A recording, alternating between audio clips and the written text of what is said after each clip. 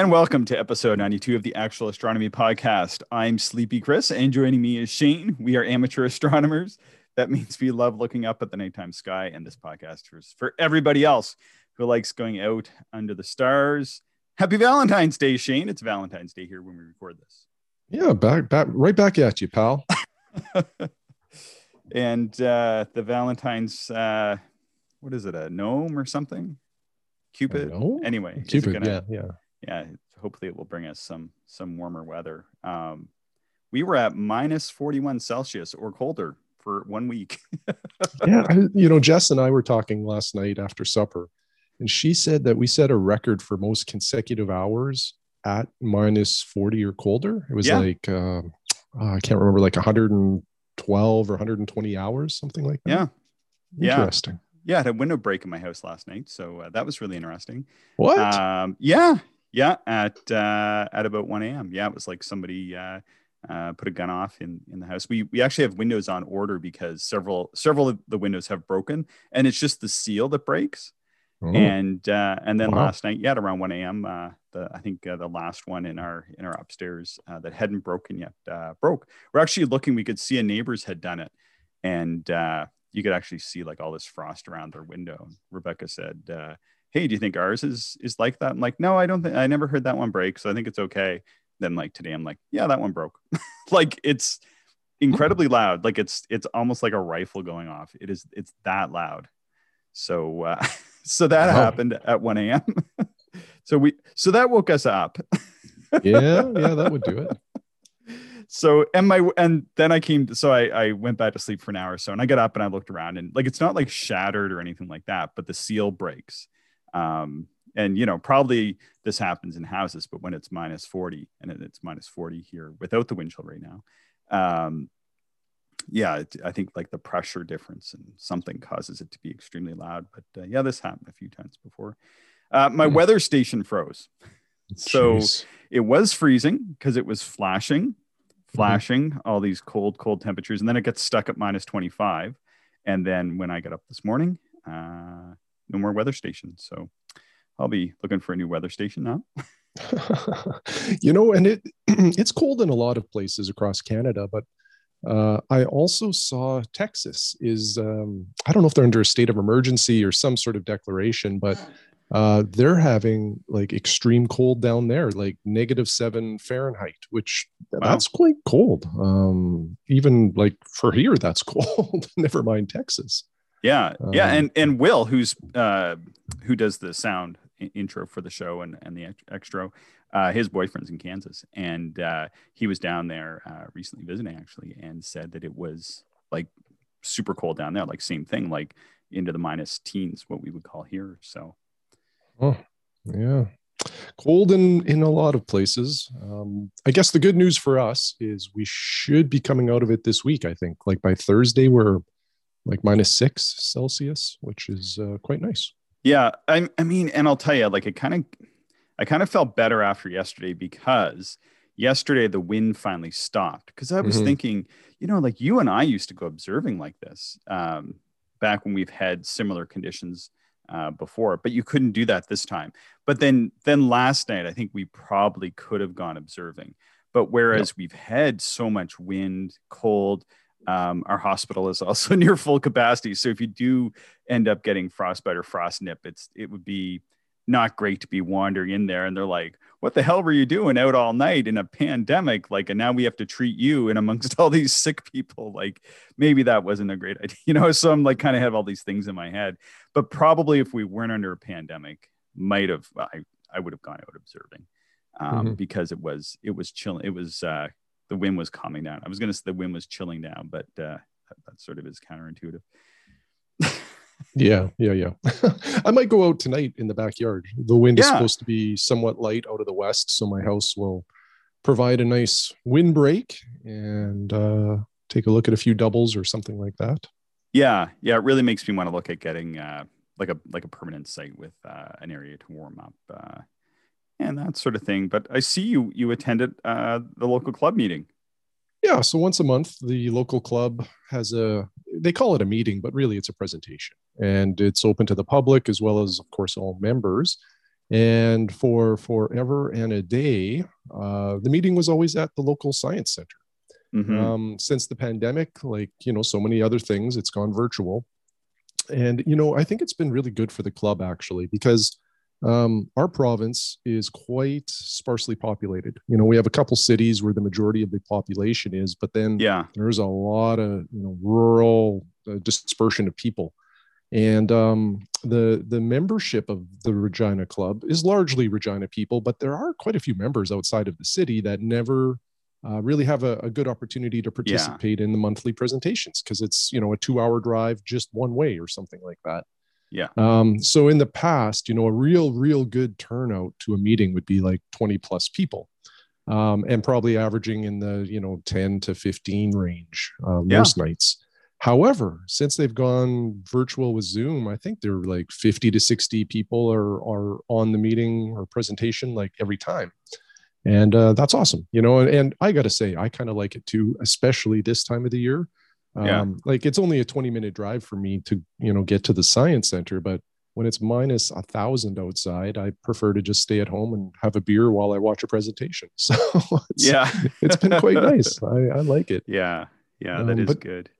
But yeah, it was an interesting presentation. One of the local members, he made a 16-inch daub, and it's a fast one. I can't remember what the focal ratio is. I want to say it's like an f4 or maybe an f4.5, something like that. Is this Ron's? Yeah. Yeah, he built that a while back, didn't he? It has a mead mirror in it, doesn't it? I don't know a lot of those details, but I think it's all aluminum. Like, there's no wood on it. He built it out of metal, so it'd be ultra lightweight. Very, very easy to move and transport. Yeah. But Ron is a very kind of creative tinkerer type of person, and he loves just doing things in the garage.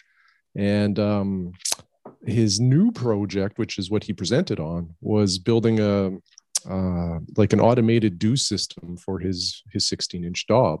Wow. And it's really cool. So he has two sensors that use infrared to detect the temperature of the secondary as well as the primary. And then it feeds into this Raspberry Pi board that he made. And he talked about keeping the optimum temperature of your mirror is 2 degrees below ambient, I think. Oh, really? No, 2 degrees above the dew point or something like that. Okay, that makes sense. Yeah. Yeah, 2 degrees above. A little bit of heat coming off there to keep the moisture from accumulating. Yeah. So this thing is constantly, I think every half a second or something like that, it takes a temperature reading off of the infrared sensor. And it also is, has a sensor for the external ambient air. And then it just constantly regulates the power to keep those mirrors at that 2 degree level. And it was really neat to see, and really neat, and just seeing his steps, along the way to figure out all of this stuff.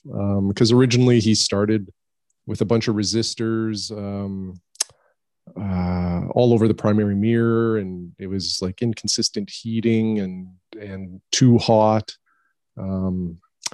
He also talked a little bit too. He's like, I could never really understand why on a daub, like the secondary mirror would often dew up before the primary. And extrapolated that it was really just the ground heat radiating up, hitting the primary and kind of collecting in the mirror box. But anyway, it was a super cool presentation.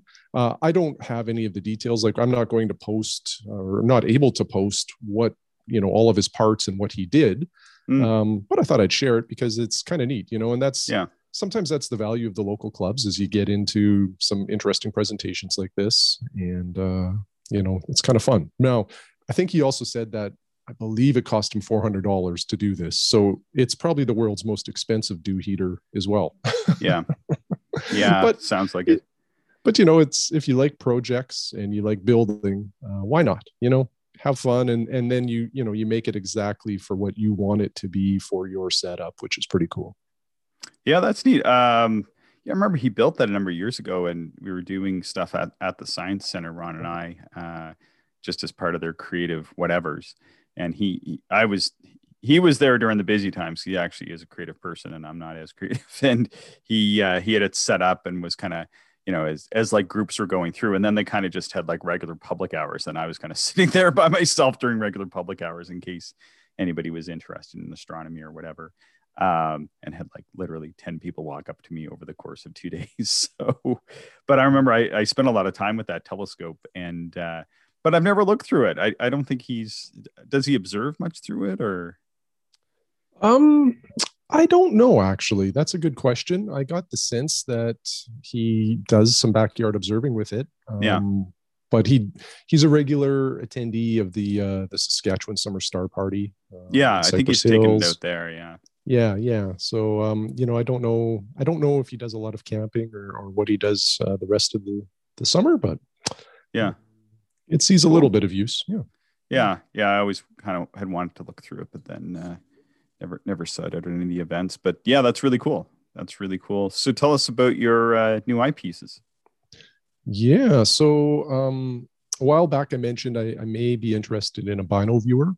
So a bino viewer, just for, make sure everybody's aware of what that is. You put that into like the diagonal or the focuser of a Newtonian. And basically what it does is it kind of transforms your telescope into like a binocular-like experience. So the bino viewer goes into the telescope, and then it has eyepiece holders for two eyepieces, and the rest is exactly pretty much like a binocular. Mm-hmm. The downside to these things is you need two of every eyepiece. So when I mentioned I was thinking about a bino viewer, I said it has to start with the eyepieces. If I can get the eyepieces that I want doubled up, I may consider it. So one of the eyepieces, and then second part to this is I used to bino view briefly, a few years ago. And I did it with 24 millimeter Teleview Panoptics. Mm-hmm. And it was a nice field, but I was kind of disappointed with some of the light loss, which is inherent in bino viewers. Mm-hmm. And I got rid of them. So that's the history. And then recently, as all listeners know, I've started to observe with like a lot of real simple glass eyepieces, like the TMB super monos and orthoscopics. And I've really been impressed with the light transmission through these simple eyepieces. And it's kind of like reignited my interest in bino viewers. I'm wondering if using a simpler eyepiece helps with that light transmission, which it should. And then just the comfort of bino viewing is really, really nice. So a couple of the eyepieces that I wanted to have in the collection for a bino viewer was a 25 millimeter Takahashi MC ortho. So this is a older eyepiece. It's a 965-inch barrel. And then another one that I wanted was the Pentax SMC 18 millimeter ortho. I have one of each of those, but I needed the second one. And I recently purchased the Pentax, and it arrived, and I'm quite happy with it. And I recently won an auction for a second Takahashi 25 millimeter ortho. So I'm excited the 25 millimeter tack will probably take a little while to get here. But it's setting up to look pretty good now for the acquisition of a bino viewer. So I'm considering ordering one because I think there will be some delay or lag, like just about everything in astronomy right now, like equipment wise. If you want to buy it, you're probably looking at a delay because there's such a backlog of orders, and the demand has gone up and the supply has kind of slowed down because it's been hard to acquire some of the materials due to the pandemic. So anyway, I'm thinking about ordering. The Baader Max Bright 2s, I think, are the front runner for me right now, but I want to do a little more reading. Okay. So speaking of reading, yeah, that's a good segue for something I was going to mention to you.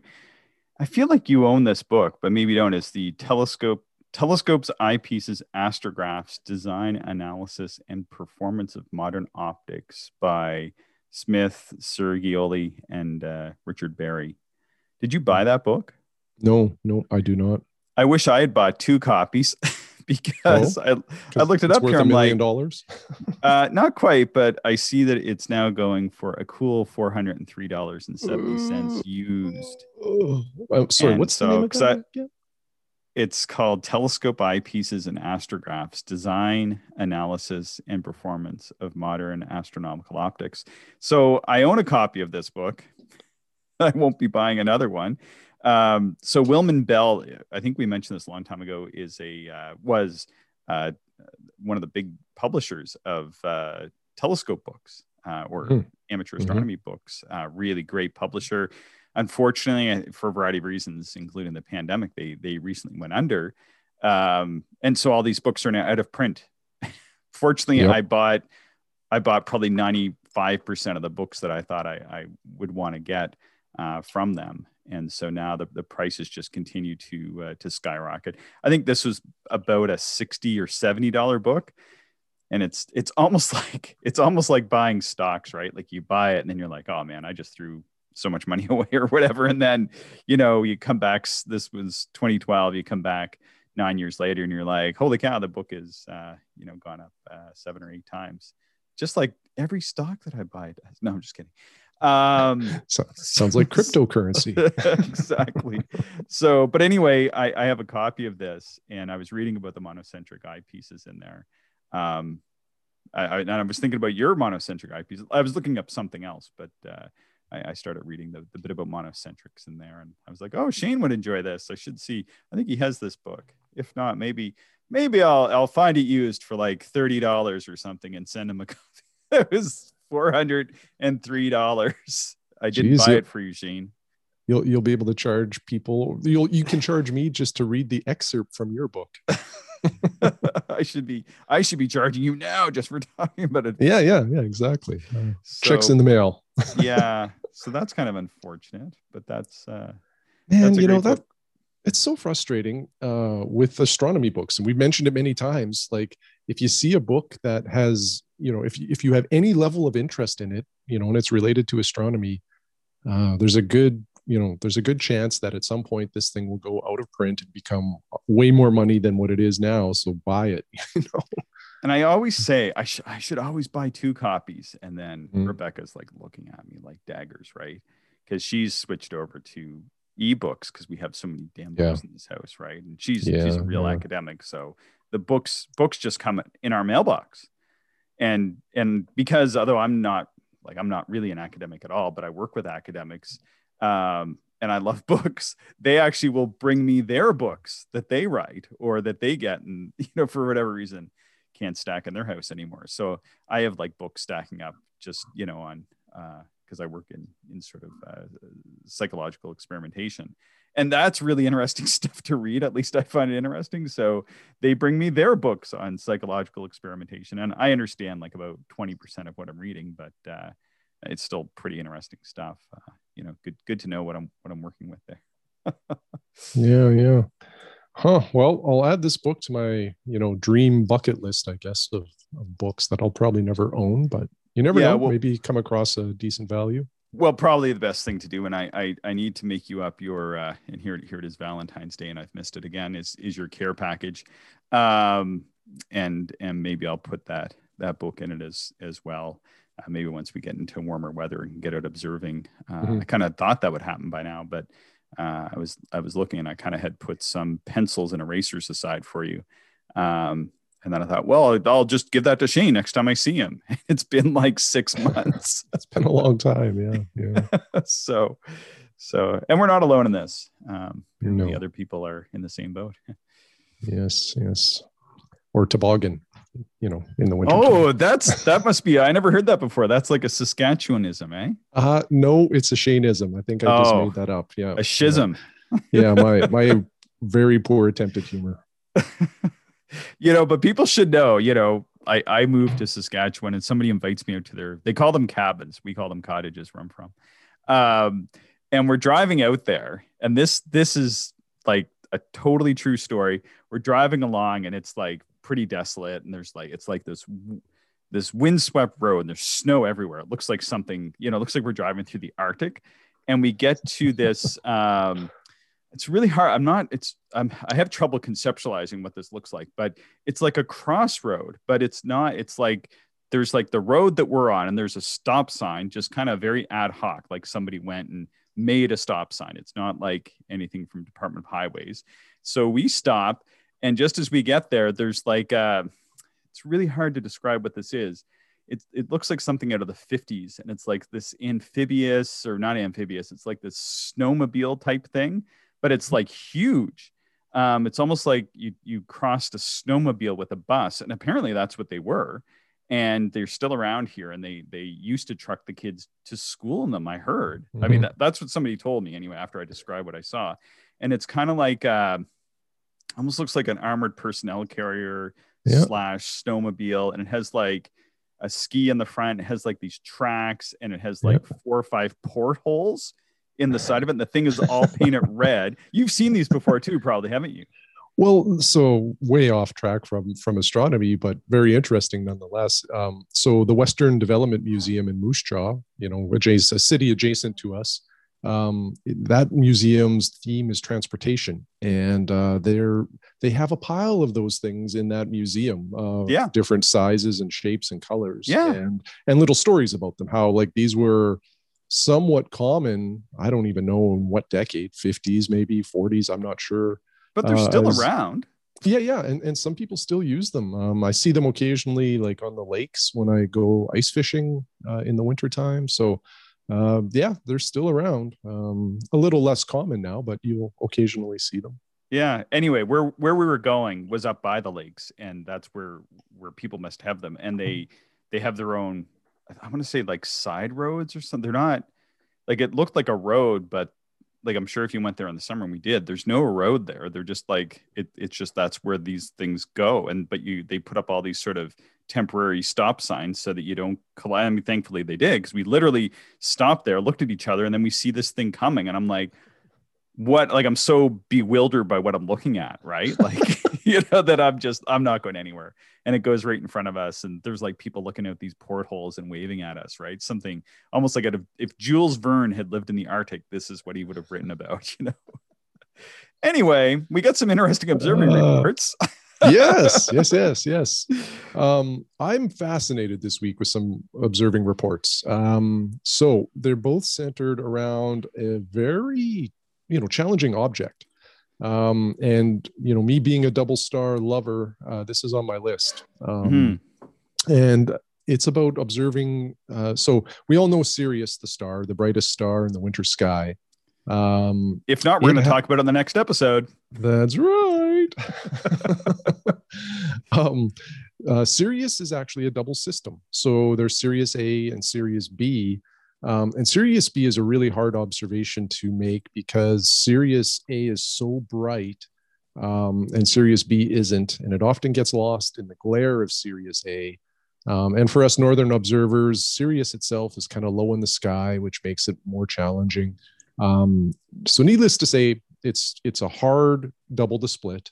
But in this last week, 2 different listeners recorded observations of it. So one is Eric. I think he's from Calgary, here in Canada. He's a member of the just RASC. Outside. He's just outside. Okay. Yeah, I think so. Yeah. Yeah, and on the national RASC observing email list, he circulated a sketch of his Sirius B observation, which was, well, first of all, he's a phenomenal sketcher, and this sketch was incredible. And I think he observed Sirius B with a Celestron 14-inch Cassegrain, if I'm not mistaken, at pretty high magnification. And then like the next day, I think, or right around the same time frame, another one of our listeners, so Chris from Florida, also observed Sirius B. Not this Chris. This Chris wishes he was in Florida. Yeah. Yeah, you and I both. Geez, that would be nice. So anyway, why don't I read Chris's observation report here? Because it's a good report. So it just starts off by saying, I've been trying since November to have a successful observation of Sirius B. Well, I recently came across a great article detailing specific steps as a guide. He says in Sky and Telescope magazine, but that was a typo. It's at this earthsky.org website. I'll send out the link, or we'll have it in the show notes.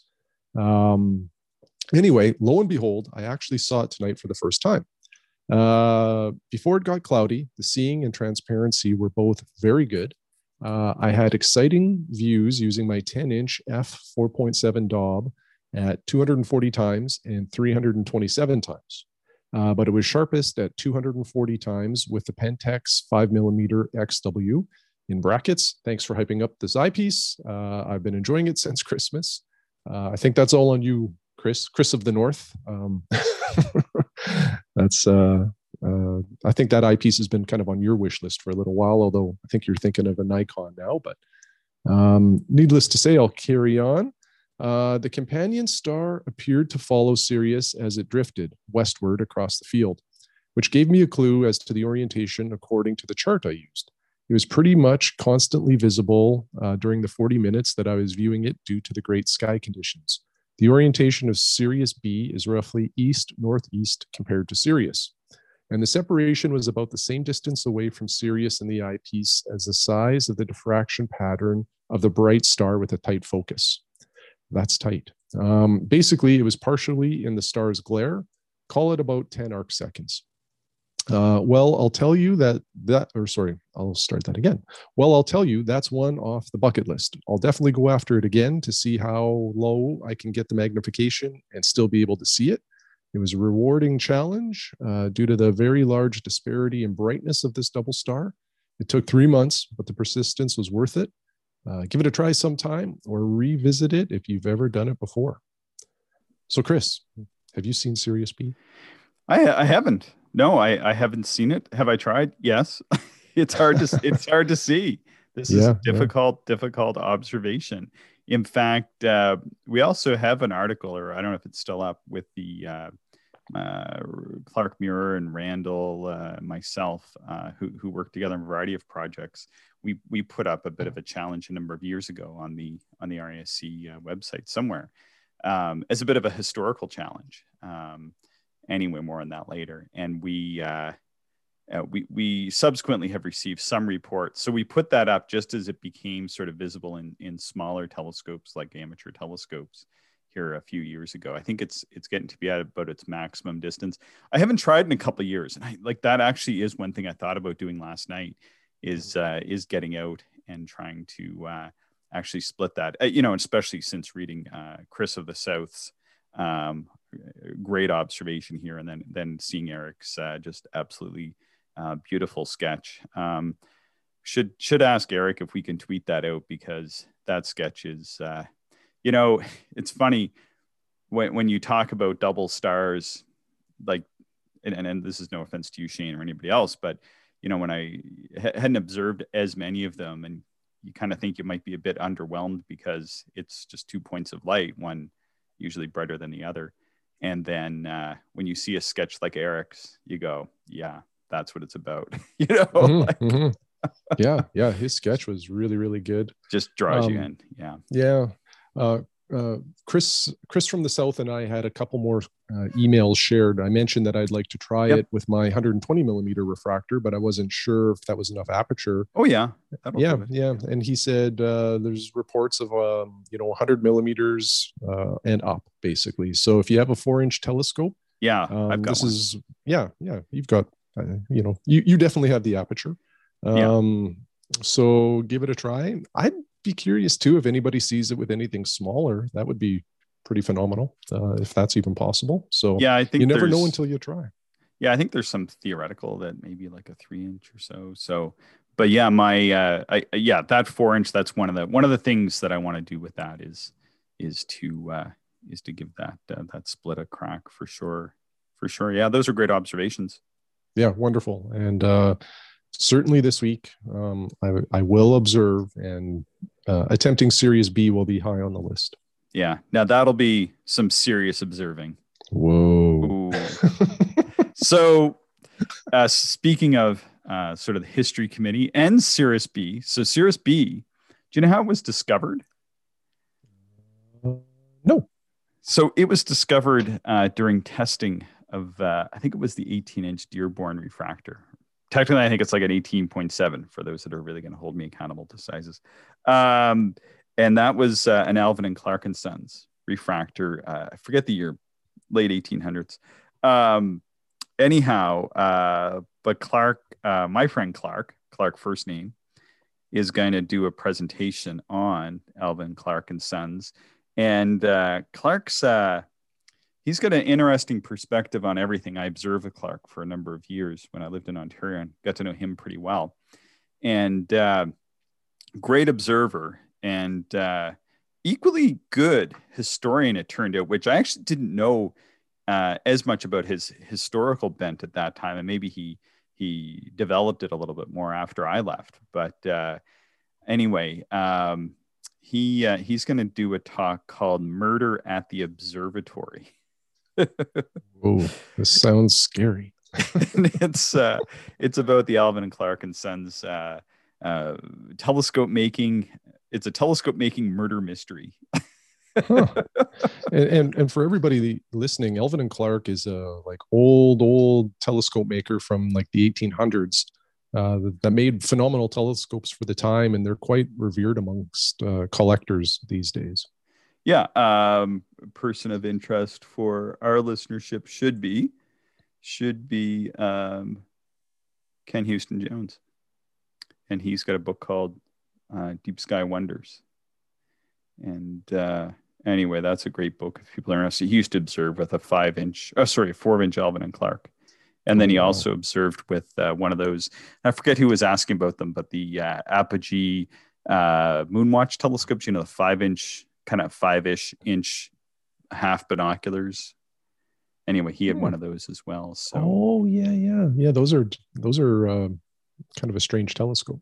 Yeah, I'm not sure who. I can't recall who was asking about those, but somebody was asking about them, and I think I sent some information. But anyway, my friend Clark, he's going to do this talk on the last name Clark and Sons, Murder at the Observatory, and that's going to be maybe something we can tweet out here. I think we're just settling on the dates now. I play a pretty minor role in these, but Clark and Randall and I we work on these kind of almost monthly presentations. So. Like you were saying, you go to the local club meetings every month, which I did for like about 20 years, and then I kind of decided to switch focus. Sort of pun intended for astronomical purposes, and have moved on to kind of almost doing like a similar thing, but at like a different. Sort of a different way, like at a national level, because of the pandemic restrictions. It actually allows us to do these more international like presentations. So we get people who join us from. It's easier all over North America because people are in the right time zones. But anybody around the world can join in, and they're free. I think you need to register so you get the link, but it's free to all as far as we've designed it anyway. So maybe we can send that out. Yeah, absolutely. Great opportunity for people to get some astronomical stuff during colder weather or cloudy weather, just to enjoy. Yeah, finished teaching my my first of 2 4-week classes this week, although the first one was 5 weeks.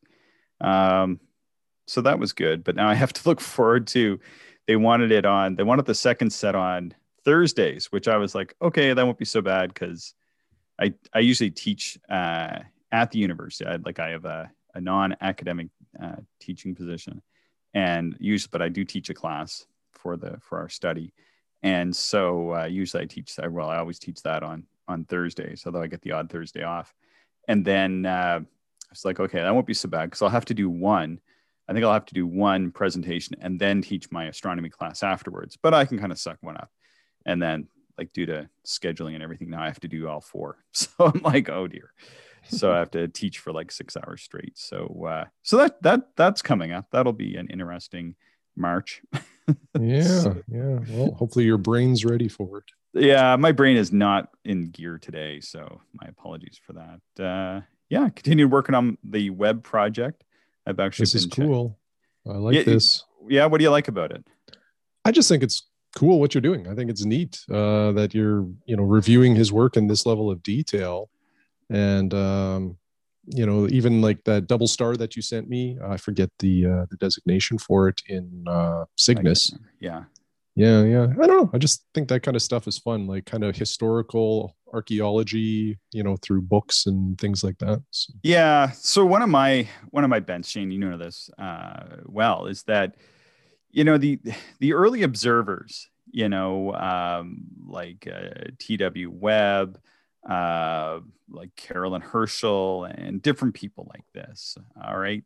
Some of the stuff that they were sort of quote unquote discovering, they were just chance alignments or chance patterns of stars that they thought were interesting, right? And then probably one of the best examples of this is by a guy that I'm not going to try to say his name properly, but I call him, most generally we call him Al-Sufi, who was a Persian astronomer, and he discovered this hook of stars up in Vulpecula that we call the coat hanger cluster. And it's not a cluster at all. It's just a chance alignment of stars that really looks like a coat hanger. But everybody loves looking at this thing, right? But there's no stellar associations there. There might be like one or two pairs of stars or something, and there is an open cluster nearby. But it's just interesting. It's just an interesting thing to look at. But of course, with these earlier astronomers, they didn't know what would be a cluster and what would be sort of historically or scientifically significant.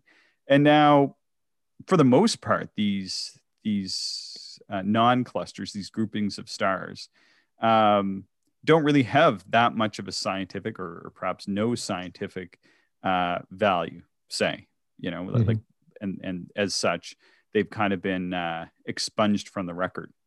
But now to us visual observers who are doing this simply for the love and pleasure of looking at stuff in the nighttime sky, and that's what I like to do, I kind of feel there is some value to it. And I kind of feel like, kind of some of the babies have been thrown out with the bathwater, so to speak, because,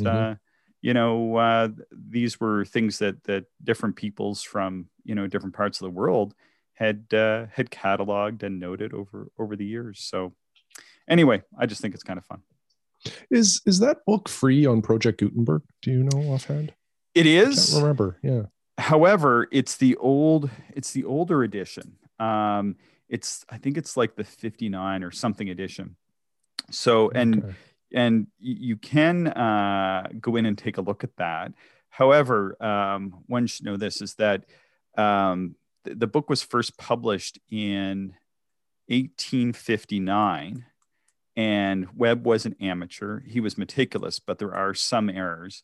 And even in the most recent edition, the 6th edition, which came out in 1962, which was edited by Margaret Mayall. And that's kind of the edition that people would want to get. That edition is not online anywhere. And one is best served by actually sourcing one of those.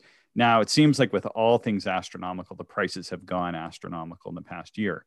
And I know that I bought my copy for less than $5, but I have no idea what these things would be going for these days. Seeing that book by Roger Sergioli and Richard Berry at approximately 10 times what it was a year ago is pretty eye-opening. So so anyway, but yeah, it is available.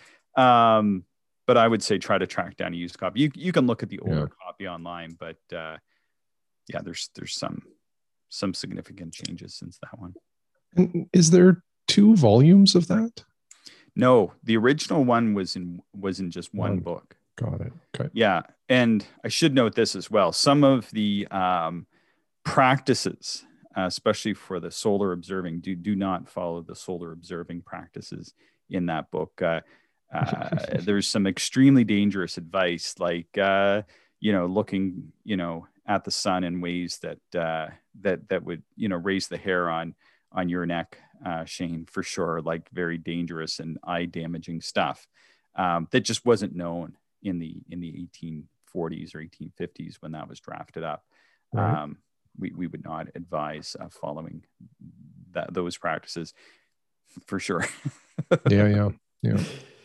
So yeah, I'd actually written about one of these things though. It was like, so I was going through and I was looking at something called Webb's Wreath, which is up in Hercules, and I'm like, oh, that's interesting. And so I Google it. I got an article by me. I was like, oh, somebody wrote about this. Let's see what this joker has to say. And I was like, oh, I can't believe it was only 3 years ago too. Already I had sort of forgotten about it, but I'd written that article with Randall, my friend Randall, and Randall and I got to get him on the show sometime. He's a little bit hard to peg down. He's very busy. He and I write some articles and collaborate on different things together. And I just got to say this off really quick. It's very strange how Randall and I came to be friends. And that is that we were at a large astronomy convention and happened to be in a science museum, like in a waiting area, waiting for a bus or something. And like I would often do, I would say, start up a conversation, say, hey, like, how's it going? Like, who are you? And like, do you actually observe? Because a lot of people don't observe in astronomy. And so I'm always kind of looking for people that are actually going out and doing the astronomy. There's nothing wrong with people that don't do it as much or have different interests in the hobby. That's cool. But, I'm always kind of looking for other people that actually go out and do it. And so Randall was there and yeah, he said he goes out and observes. So you got to remember, we're in Ontario, and I'm wearing a badge that says I'm an Ontario person as well, even though I'm actually not. And so I said, hey, where do you observe? And he said, oh, you'll never know where this is. So I'm not going to go through the whole thing. If you have him on the show, we'll go through it. But it turned out that where he observed, he had actually married, like his spouse was from my hometown. And they lived just outside of town. And where he observed was less than 5 kilometers from my observing site. And we had very likely been observing under the same skies for years. We were like literally just a few miles apart. And this was truly astounding to us that we had made some observations of some of the same things on the same nights from essentially the same spot. The chances of that, of course, I always like to say, are astronomical. Yeah, you guys we're destined for each other. Very strange. Excuse me. So he sent me this photo this week, and I have it in here. I have his permission. He said you can tweet it out. And he bought a new telescope. And in true style, we talk about modifying telescopes a lot. And he said this is the best modification that can be made to one of these little Schmidt-Cassegrain. Actually, this is not a Schmidt-Cassegrain. It's a Maksutov. Mac, yeah. And he bought one of these Orion 5-inch. I think you had one of these at one point as well. And well, actually twice I had the Skywatcher version. There you go. And I think they're almost identical. And he's wrapped it in, looks like almost like one of those things that you put in your car windshield on a hot summer day, which we're all hoping for right now. Anyway, he said that these things really work well. He was surprised. So he detailed out, I'm not sure if I put it in here, but he said that at minus 12 Celsius, he was able to go from inside where it was positive 20 degrees Celsius and or maybe even warmer, and take it outside and observe right away. And that it essentially eliminated most of the cool down effects. And I was pretty surprised about that. I kind of would like to test this out. I have a I keep messing this up. Like I said, all right. I have one of these Maksutovs. Mine's a little bit bigger. This makes me really want to try it, getting his ringing endorsement. He's the individual who sent us the bit about the binoculars, the 3D printed binoculars. So anyway, but if you want, Shane, Randall said we can send this out. You can see he's got a dew shield there as well. And I think it's fairly self-explanatory. You just get insulated reflective material, some Velcro, maybe that's not already included on it, and then you just sort of cut it to fit. And you take it off, I guess, when you're finished observing. So you have it on there, and then you bring it in, and then you take it off, I guess, so that it would not condense inside of it or something like that. So anyway, interesting. Out there, yeah.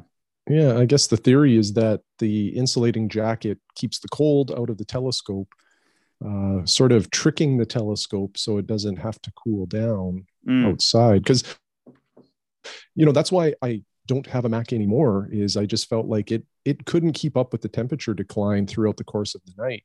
and you're just constantly battling, tube currents and all that kind of not so fun stuff. So yeah, this is very interesting. Yeah. I think you should try it. I'd be curious to see how it works with your Mac. Yeah, I won't be trying that anytime soon. I need to get a better mount for that Mac. Really, yeah, that's a big telescope. Yeah, it is. Yeah, it's these 5 inches. Yeah, these 5 inches I think are around 6 or 7 pounds. I don't know. I've never really handled one. Mine is twice that weight, and so I don't have a proper tracking mount for it. I need to get one. So anyway, that's that bit. He and I were also talking about the eyepieces from Webb's day. So so there's some weird kind of meshing with some of our interests here. So Randall, who I think has listened to some of the podcasts, he said that because he was aware that you have these Kellner eyepieces, and he said that I should borrow one of your Kellner eyepieces to try to replicate some of Webb's observations once we're sort of able to get observing again. So anyway, I was like, oh, that's cool. Yeah. So you've been collecting some of these Kellner eyepieces. So I'm hoping you wouldn't mind. Maybe I can trade you. I have some pretty interesting eyepieces here. We can trade off. Maybe do some comparisons. That would be neat. Oh yeah, for sure. I have 12 millimeter 22. Or no, I think it goes 12, 20, 25, 28, and 40 is what I have for Kellner's. How's the eye relief on the 12? Oh, very tight. Kellner's have atrocious eye relief. Okay, that's what even I read. The 25, I think, is a little tight, to be honest. Yeah, if I remember correctly. In that book, I have it actually says that this is what I thought you would find interesting. It says that a Kellner by design will have 22% of the eye relief of the focal length. So if you're a 10 millimeter eyepiece, you'll have just like 2.2 millimeters of eye relief. So probably your 25 has somewhere around like maybe 5 or 6 or something like that. Well, I don't think that I from what I remember, and it's been a little while since I've looked through particularly any of those lower focal length Kellners, it's not that bad. The 28 millimeter that I have and the 40, like beautiful comfort, like no issues there. They were just slightly worse than orthos, and orthos are not too bad at the longer focal lengths. I also have some old Zeiss Huygens, a 16 and a 25. So those would probably give you a similar experience to what Webb would have had back in the day. Yeah. He had Huygens for slightly higher power, but he actually says he was using the Kellners as his wide field 50 degree ish eyepiece. So you're welcome to them. Maybe we can, once we kind of get into warmer weather and able to meet up, but I'll give you your care package, and should be good, should be interesting. Yes. All right, well, with that, Shane, do you have anything else to add to this episode? No, sir, that is all for me. All right, thanks so much. Thank you. Thank you, everyone, for listening, and we hope you enjoyed the show. If you are interested in more information, would like to contact us, or if you would like to support the podcast, check out our website, actualastronomy.com.